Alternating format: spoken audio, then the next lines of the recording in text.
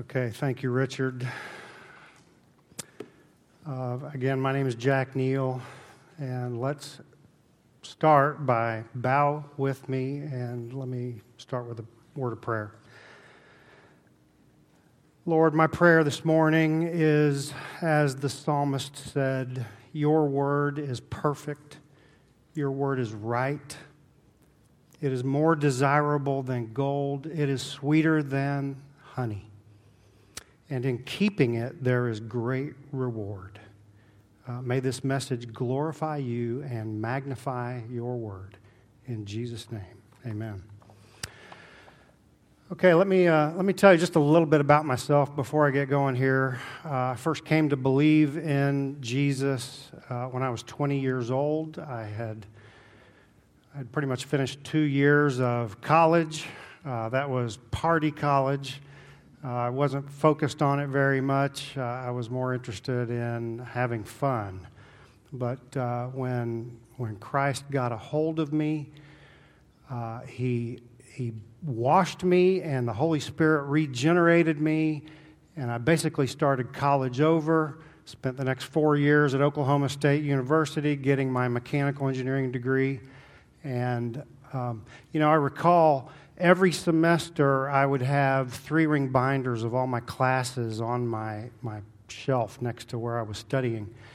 And typically there were 3 or 4 of those 3-ring binders for thermodynamics and whatnot. But right next to each one of those, I had a 3-ring binder for the Word of God because in my early years I was very serious about studying it. And I credit that to the Navigator Ministry, where we memorized dozens of verses, and we would repeat those over and over, and I have many of those verses written on my heart because of that. Like I said, it was 1980, and the popular editions of our translations were, I think King James was probably still popular. The New American Standard 1977 edition was very popular. That's the one I chose to memorize my verses in. I think Revised Standard Version was popular. The NIV was brand new, so it wasn't really the one that students were choosing at the time. And the ESV didn't even exist. Okay, so anyway, New American Standard 1977, and that's the version that many of these memory verses are written on my heart. Like the one when I met Kelly. Jeremiah 32:17. Ah, Lord God. Ah, Lord God, behold. You have to say it with a long ah. Okay? Ah, Lord God, behold. Thou hast made the heavens and the earth by thy great power and by thine outstretched arm. Nothing is too difficult for thee. I think that verse has thee, thine, thou, has all of the old King James words in it. And that's what the older New American Standard versions did. They still had those. And there's a majestic ring to that, Ah, Lord God, behold, thou hast made the heavens and the earth by thy great power and by thine outstretched arm. Nothing is too difficult for thee. Okay, another verse. I call these my ah and my oh verses. Oh, the depth of the riches, both of the wisdom and knowledge of God. How unsearchable are his judgments and unfathomable his ways. That's Romans 11:33. Oh, the depth of the riches. Ah, Lord God, behold. Okay, well, the verse that we're going to camp on today here is Numbers 23:19. So open your Bibles to the book of Numbers. And you can look at that verse, or you can just listen to me. Numbers 23:19. Okay, this fits right there with those ahs and the ohs, but this verse is really a question. Numbers 23:19. God is not a man that he should lie, nor a son of man that he should repent. Has he said, and will he not do it? Or has he spoken, and will he not make it good? God is not a man that he should lie, nor a son of man that he should repent. Some of your newer translations will say, God is not a man that he should lie, or a son of man that he should change his mind. And that really is what repent is, right? We know from the gospel we have to repent of our sins, which means we turn away. We do a 180. Okay, so God doesn't change his mind. What God said in the Old Testament, he didn't change his mind in the New Testament. He didn't repent of what he said, ever. Okay, God is not a man that he should lie, or a son of man that he should repent or change his mind. Has he said, and will he not do it? That's a question. We're going to examine that question at length. Or has he spoken, and will he not make it good? Speaking of questions, like I said, I'm an engineer, and I've spent 30 plus years in engineering answering questions. That's what our clients want. They ask a question about how things work, and they want to know the answer. And that's what I'm used to doing. So when I see a question in the Bible, I want an answer. God is not a man that he should lie. What's the answer? It's a rhetorical question. We know the answer, right? It's an implied answer. It's an obvious answer. God is not a man that he should lie, or a son of man that he should repent. Has he said, and will he not do it? That's the question. The answer is yes, he will do everything that he has said. And I'll go to show you some of that here in a minute. But as far as questions, it's like this. From an engineering perspective, what's the best face velocity to use on an air-to-air energy recovery wheel with a 30 angstrom molecular sieve? I know the answer to that. My problem is I expect my younger engineers that I train to know those also. But that's another topic. So consider these questions that Paul asks in a very short section in Romans chapter 8. You'll probably recognize many of these verses, and Paul is very good about asking those rhetorical questions. If God is for us, who can be against us? The answer is obvious, right? It's kind of like all these football games yesterday. If God is on my side, or if he's on my team, we're going to win. No one's going to defeat God. If God is for us, who can be against us? He who did not spare his own son, but delivered him up for us all, how will he not also with him freely give us all things? Ephesians makes it clear that we have every spiritual blessing in the heavenly realms in Christ. How will he not also with Christ give us all things, since he sacrificed his son for us? Another question Paul asks, who will bring a charge against God's elect? If God has elected me and said, Jack, you're saved, who can condemn me and say, Jack, you're not saved? When the creator of this earth has already made that decision and spoken it, has he said it, and will he not do it? Who will separate us from the love of Christ? It's another one of Paul's questions in Romans. The answer is, of course, no one. Who can separate us from the love of Christ? Will tribulation, will distress, will persecution, will famine or nakedness, or peril or sword? The answer is obvious. No, none of those things can separate us.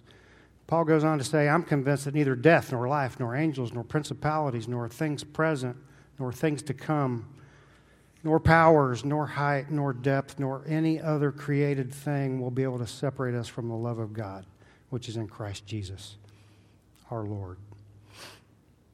Questions. Has he said, and will he not do it?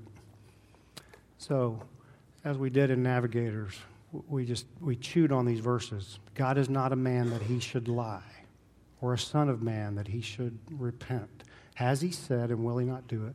Or has he spoken, and will he not make it good? God is not a man, right? We know that. All believers know that God is a spirit. John said, and those who worship him must worship in spirit and in truth. But I think we need to be reminded that God doesn't think like a man. We know he's not a man, but we tend to think that God thinks like us, right? And we can't understand when he has said something different that we don't agree with. But remember what Isaiah said. For my thoughts are not your thoughts, neither are your ways my ways. As the heavens are higher than the earth, so are my ways higher than your ways and my thoughts than your thoughts. Or in Psalm 50, God said, you thought I was altogether like you. Or I think ESV says, you thought I was exactly like you. God is not exactly like us. He doesn't think like us. So just a reminder that God is not a man, we know that, but he doesn't think like a man either.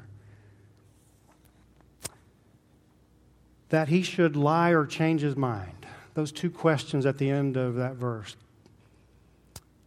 Has he said and will he not do it? That's question number one. And the second one is just like it. Or has he spoken and will he not make it good? So two questions there that basically say the same thing. Has he said and will he not do it? Can we trust God's word when he says something? And that's basically the message today is, if God said it, even though I may not understand it, or even though I may not see the answer, I can trust that he will answer it and he will do what he said. Okay, let me give you some examples. These are Old Testament predictions about Christ, where God said it, and we know that he did it because we know what the New Testament and what the Gospels say about Jesus. Malachi told us that there would be a forerunner to prepare the way for the Lord. And we know who that forerunner was, right? That was John the Baptist. Isaiah said the virgin will come and give birth to a son. And we know that Mary was the virgin that gave birth to Jesus. Isaiah also said that we will call him Emmanuel, which means God with us. We know that God has given us the Holy Spirit, and that the Holy Spirit lives in us. The other verse that comes to mind regarding Emmanuel, God with us, is, if you recall, John said, quoting Jesus, my Father and I will make our home in you. And we know as believers that he is with us and he has made his home in our hearts. Hosea said that Joseph and Mary would move to Egypt and that God would call his son out of Egypt. We know that from the gospel stories. We know that from Luke. Micah, the Old Testament prophet Micah, told us that Christ would come out of Bethlehem. God said it, and he did it. Zechariah said that the Messiah would come into Jerusalem riding on a donkey. Again, he said it in the Old Testament. He did it in the New Testament. Daniel 9 speaks of the crucifixion when he said the Messiah will be cut off. More proof. Psalm 22 says, they pierced my hands and my feet. And we know that from the vision, the picture that we have of the cross, when Jesus was hanging on the cross. Isaiah again says, all of us like sheep have gone astray. Each of us has turned to his own way. But the Lord has laid on him the iniquity of us all. And we know from the gospel, that's the heart of the gospel. My sin was laid on Jesus on the cross. He paid the penalty for my sin.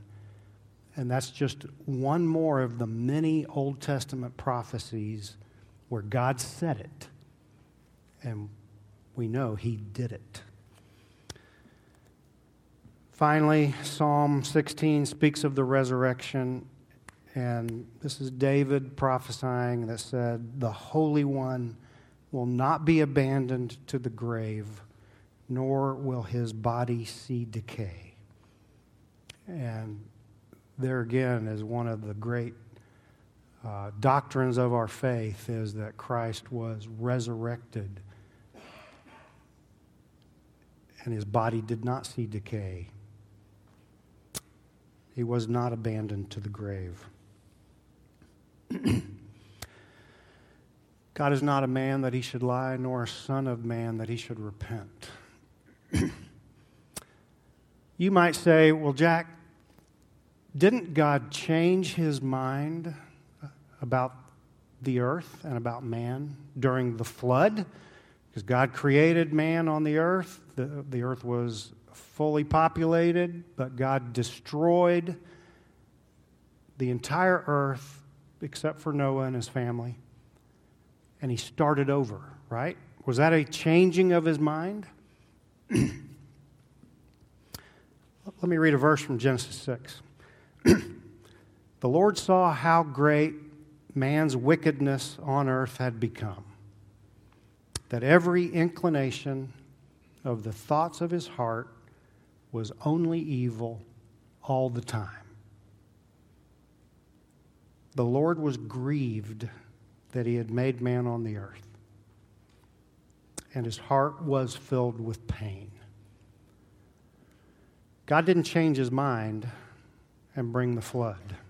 He saw the sin which was rampant on the earth, and he brought his righteous judgment on mankind. That was not a changing of his mind.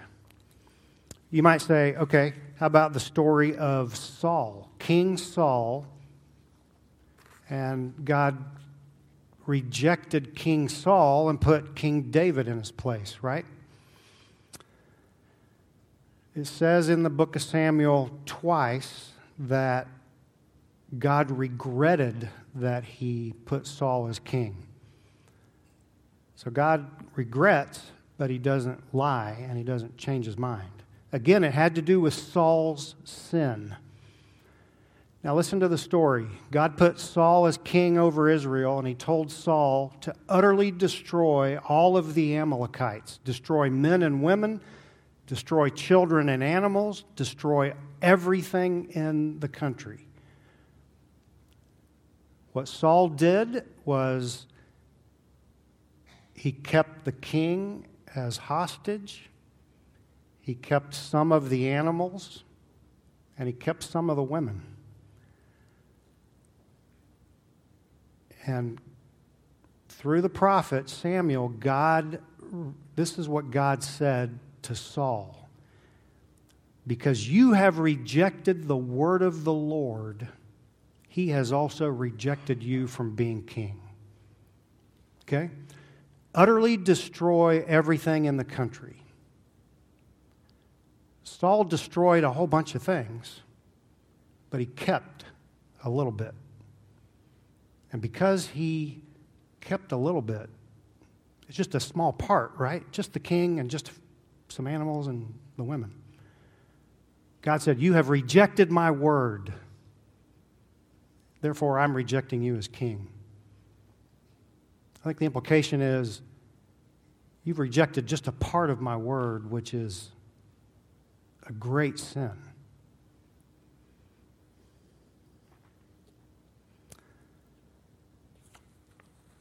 Let's take it to a personal level. Personal promises. Has he said it, and will he not do it? Psalm 1. Blessed is the man who does not walk in the counsel of the wicked, or stand in the way of sinners, or sit in the seat of mockers, but his delight is in the law of the Lord, and on his law he meditates day and night. On his law he meditates day and night. He's like a tree planted by streams of water, which yields its fruit in season, and whose leaf does not wither. Whatever he does prospers. So, he said, whatever you do will prosper, right? He said, your leaf will be green. You're going to be like a tree planted by streams of water. and whatever you do prospers. That's a personal promise, is it not? It's for those who meditate on His Word day and night. And I think many of us have proven that, right? We have proven that through our life as believers in Christ and those who feed on God's Word, we know that we live by every word that proceeds out of the mouth of God. And we've proven that we have prospered because we're being obedient to God's Word. Okay? How about this for a personal promise? Can you count on this? Has He said it, and will He not do it? Cast all your anxieties upon Him because He cares for you. Okay? He cares for you. He said, cast all your anxieties, for He cares for you. We know that. We have done that as believers in the past.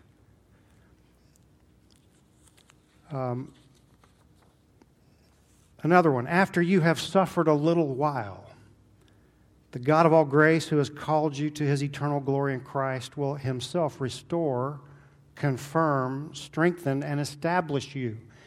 The promise is He will confirm, restore, strengthen, and establish you. Has He said that? Will He not do that? The issue is, this verse is about suffering. So in the midst of suffering, I got to get my mind right. I got to say, God will get me out of this suffering, and He will confirm, strengthen, and establish me. Or one of my old favorite Navigator verses that we memorized, Philippians 4. And many of you know this. Be anxious for nothing, but in everything by prayer and supplication with thanksgiving, let your requests be made known to God, and the peace of God, which surpasses all comprehension, will guard your hearts and your minds in Christ Jesus. Okay? Take everything to the Lord in prayer. Pray about everything. Be anxious for nothing, but pray about everything with supplication. And the peace of God will guard your hearts and your minds in Christ Jesus. Okay, well, I have to tell you, 3 days ago, it was Thursday, and I'm preparing this sermon, and I'm meditating on this verse. And I get that phone call, and I get that email from work. Your systems are not working. And for an engineer who spent his whole life designing multi-million-dollar mechanical systems, Kelly knows this. When I get those phone calls or emails that appear like errors and omissions, I'm like a single-engine pilot whose plane just failed, and I'm in a tailspin getting ready to crash. Okay? It rocks my world. It's the most stress I can have, and I feel it in my gut. And here I am, being anxious about it, trying to say, I'm getting ready to tell these people to be anxious for nothing, but in everything by prayer and supplication. Present your request to God. And the peace of God, which surpasses all understanding, will guard your hearts and your minds in Christ Jesus. Did you notice that twice I left out the word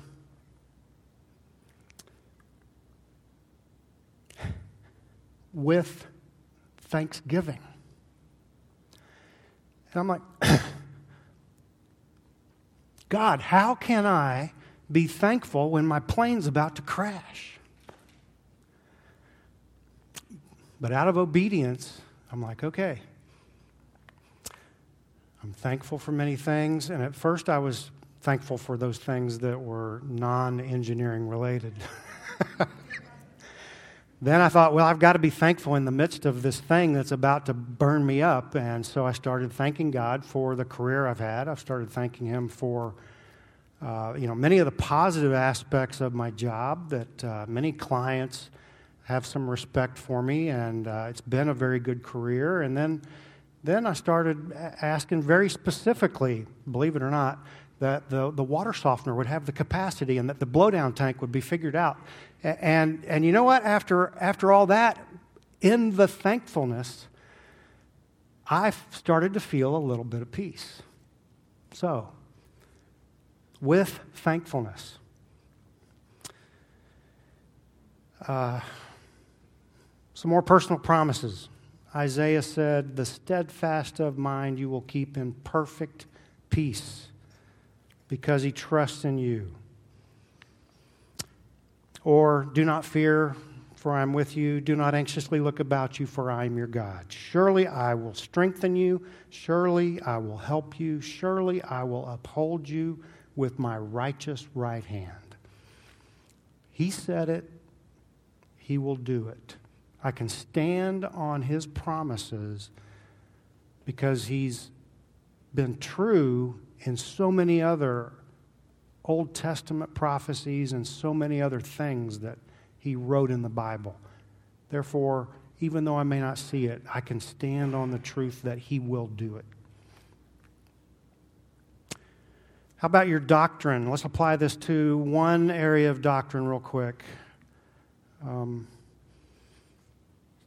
He saved us. This is Titus 3:5. He saved us, not on the basis of deeds which we have done in righteousness, but according to his mercy, by the washing of regeneration and renewal by the Holy Spirit, whom he poured out on us richly through Jesus Christ. That verse says, you have the Holy Spirit poured out on you richly because of Christ. As soon as you accept Christ, you have the Holy Spirit poured out on you richly. Has he said it? And will he not do it? That really is a doctrinal issue you've got to come to terms with. Let me wrap up with this one thought. So, when we look at the Word of God, we really need to take it in context.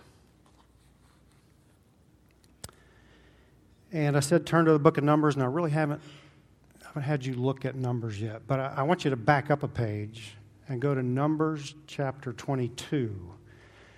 And I'm going to give you some background and tell you the story that led to this verse. Okay? Chapter 22, this is the story of Balaam.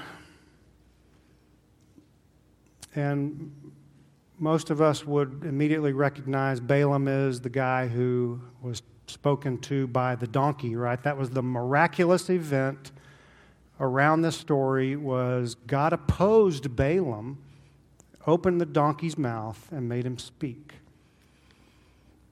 But backing up even before the donkey, here's the scene. You have the king of Moab who comes to Balaam, the prophet for hire, and he says, I want you to come curse the Israelites for me.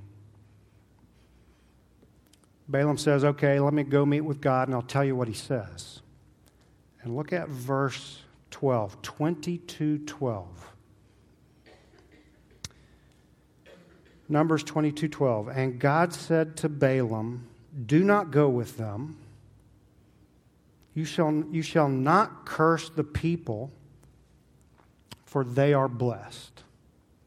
Okay? 3 things. Don't go with them. Don't curse them. They are blessed. Seems pretty simple, right? So, verse 13. So Balaam arose in the morning and said to Balak, go back to your land, for the Lord has refused to let me go with you. Wait a minute. I thought God told him 3 things. What did Balaam tell Balak? He told him one thing and kind of twisted it. God has refused to let me go. When you study about Balaam, there's a lot more about him in the end of Numbers. Peter points out a lot of things about how he's a false prophet. Revelation, the letter to the church at Pergamum, mentions him as an example not to follow. And it's basically this. Balaam heard 3 things from God on the first time he went to meet him. God gave him very simply 3 things to say. Balaam left 2 of them out. It's just like me leaving out with thanksgiving out of that verse. It's like Saul leaving out the capturing the king and taking some of the animals which he said he was going to sacrifice to God, which probably was a lie. They're leaving out pieces and parts of God's word. And it can really change the meaning, and it offends our holy God when you leave something out. You know, Joel said earlier, every jot and every tittle, which means the dot of every I and the cross of every T will be fulfilled. And I think God wants us to know His Word, and He wants us to take every phrase of His Word and not leave anything out. And I believe with these examples, it's evil in God's sight if you leave out parts of His Word. So my message is, don't truncate God's Word.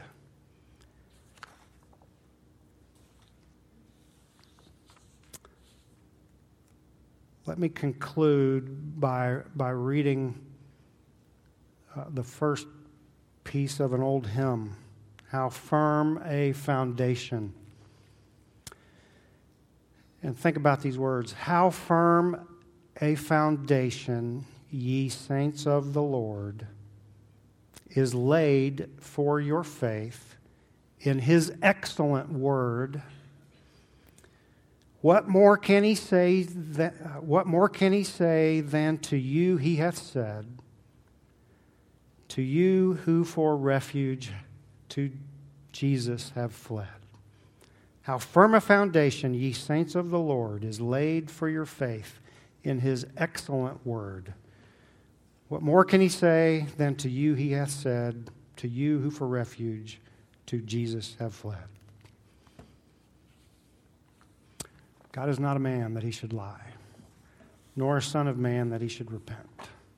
Has He said, and will He not do it? Or has He spoken, and will He not make it good? Thank you.